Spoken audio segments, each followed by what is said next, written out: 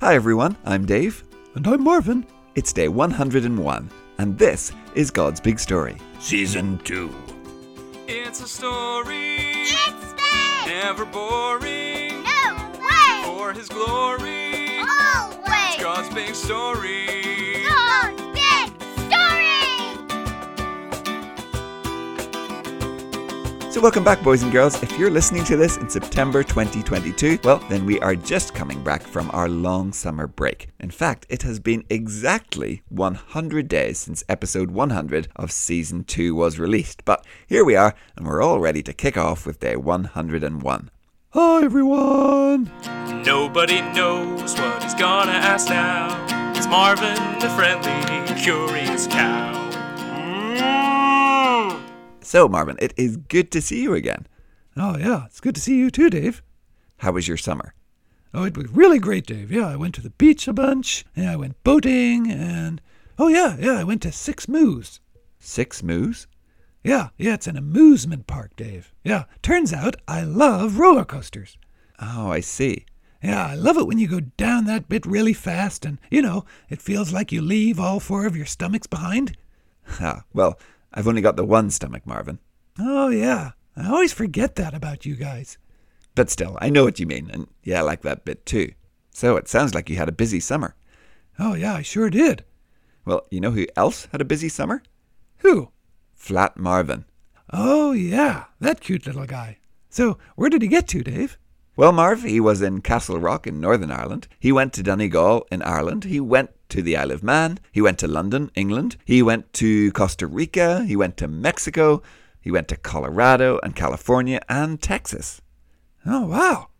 Yep, that is one well-travelled flat cow. Now, I posted all those pictures on our Facebook page, but soon we'll get those up on our website too, so boys and girls, you can have a look at all the places that Flat Marvin got to. But the summer may be over, but Flat Marvin's travels are just getting going. So if you are going anywhere fun, be sure to print out a Flat Marvin from our website and snap a picture of him there.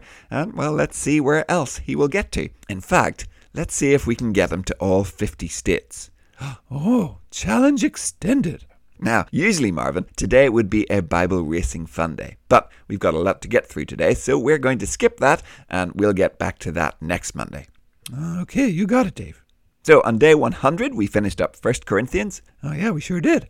Now, on day 101, well, we're going to jump right back into 2 Corinthians.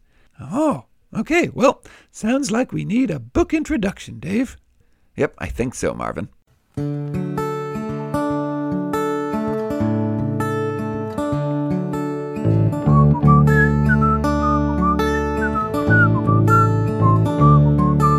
Sit down, relax, let's have no interruptions. It's time for book introduction. Yeah, it's me, the professor.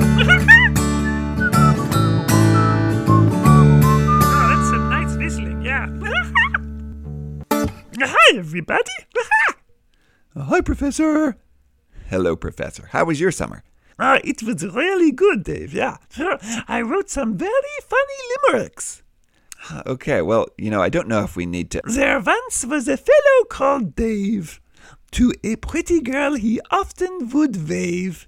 He wanted a kiss, but she moved and he missed. The girl said, phew, what a close shave. Oh, that was a good one, Professor. Yeah, thanks for that, Professor. Anyway, book introduction? Okay, yeah, the 2 Corinthians, eh? Yep, that's the one. Okay, well, for those of us that have had the long break, let's remember our 1 Corinthians recap real quick. Okay, so we said that was Paul's letter to a church that was arguing and having trouble, urging them to love each other, putting the needs of others before themselves in all things. Yeah, the amazing truth of the resurrection was worth giving themselves completely to God. Or, if you want the quick version, quit arguing and love each other. Okay, I remember that, Professor. So, well, I would guess that pretty much solved the Corinthians' problems, huh? They took Paul's advice, and then 2 Corinthians is probably some kind of good job, guys type of letter. No, not so much. Oh, no? No, I'm afraid not. You see, when the Corinthians got that letter from Paul, well, they decided they weren't going to listen to him. Yeah, they didn't think they should have to listen to someone like Paul. Oh, no. Yeah, so then Paul went to visit them. That was not a fun visit. In fact, Paul calls it the painful visit. And then he wrote them another letter, and in that letter it seems like he really lets them have it, you know? And so finally, the Corinthians realized we've kind of been the dummies, yeah? We should have been listening to Paul all along. So they say they're sorry, and so now we get to this letter, 2 Corinthians, yeah? It's been tough, but, Paul still loves the church in Corinth. Okay, yeah, so a lot has gone on since 1 Corinthians, huh?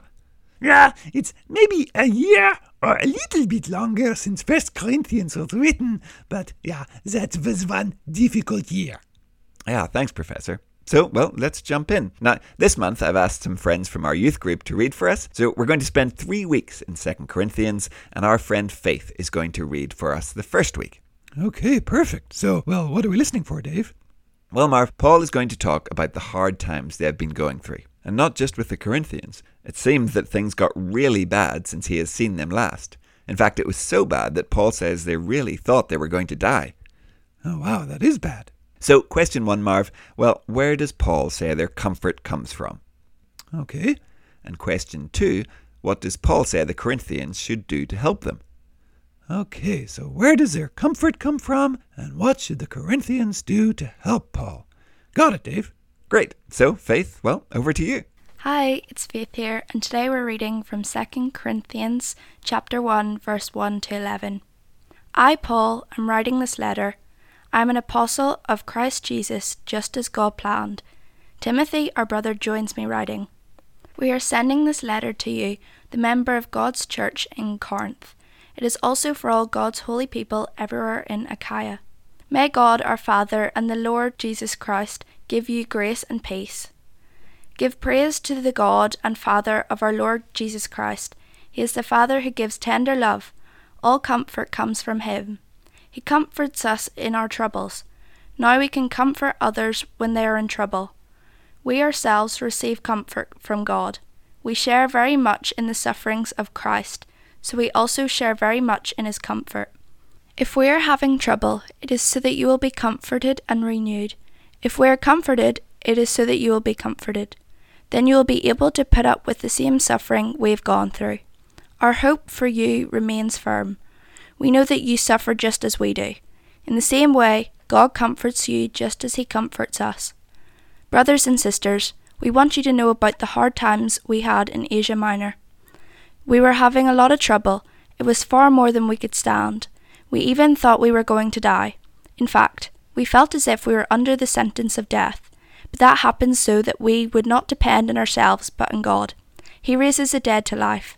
God has saved us from deadly dangers, and he will continue to do it. We have put our hope in him.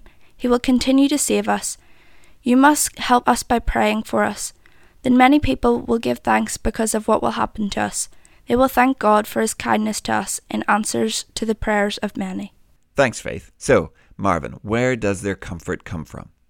Oh, well, from God, Dave. Yep, that's right. Things had been really bad. They had suffered a lot, but Paul knew even when things were awful, they were not alone.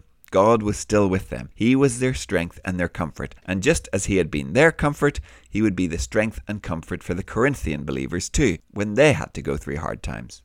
And then, Marvin, how did Paul want the Corinthians to help them? Oh, by praying for them. That's right. As he writes this letter, Paul is not sitting in some big comfy chair somewhere by a fireplace with a big mug of cocoa. He's in real danger. He's really suffering. But as he suffers, as he faces danger, he learns to trust in God more and more because God is the only one who can save him. And he asks the Corinthians to pray because he knows and trusts that God will answer those prayers. And he knows that when the Corinthians see God answering those prayers, it will be good for them. It will help them trust and praise God more too. Their faith will grow. Okay, yeah, I see.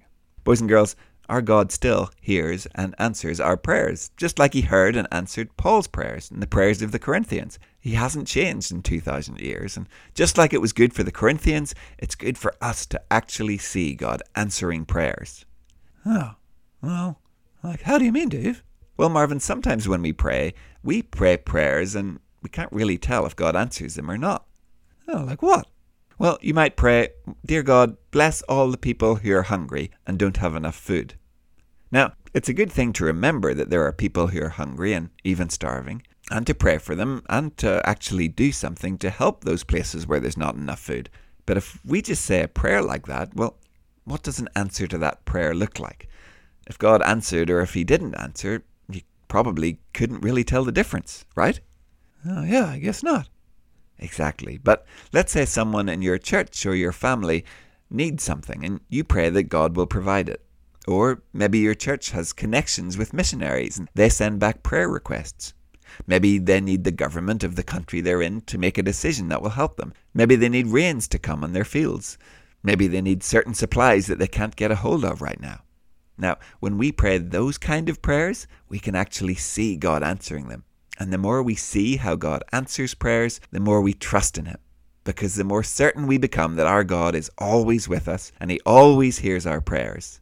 Sometimes he might not answer them in the way we'd like him to, but we see again and again that he is a loving God who is working and active for the good of his people. Okay, yeah. So pray prayers that we can see God answer, huh? Yep, God is our comfort. He is the God who saves us, and he is the God who hears and answers our prayers. Okay, yeah. Yeah, I'll remember that when I'm saying my prayers tonight, Dave. Great. And, well, that's it for today, boys and girls. It's good to be back, and we'll be back tomorrow to hear a little bit more of Paul's letter. Great. Okay, well, bye, boys and girls. We'll see you tomorrow. Goodbye. We'll see you soon. God's Big Story is a ministry of Eden Grove Presbyterian Church. Music and jingles by Dave, Josh, and Josh. For more information and further resources, visit woodendonkey.org.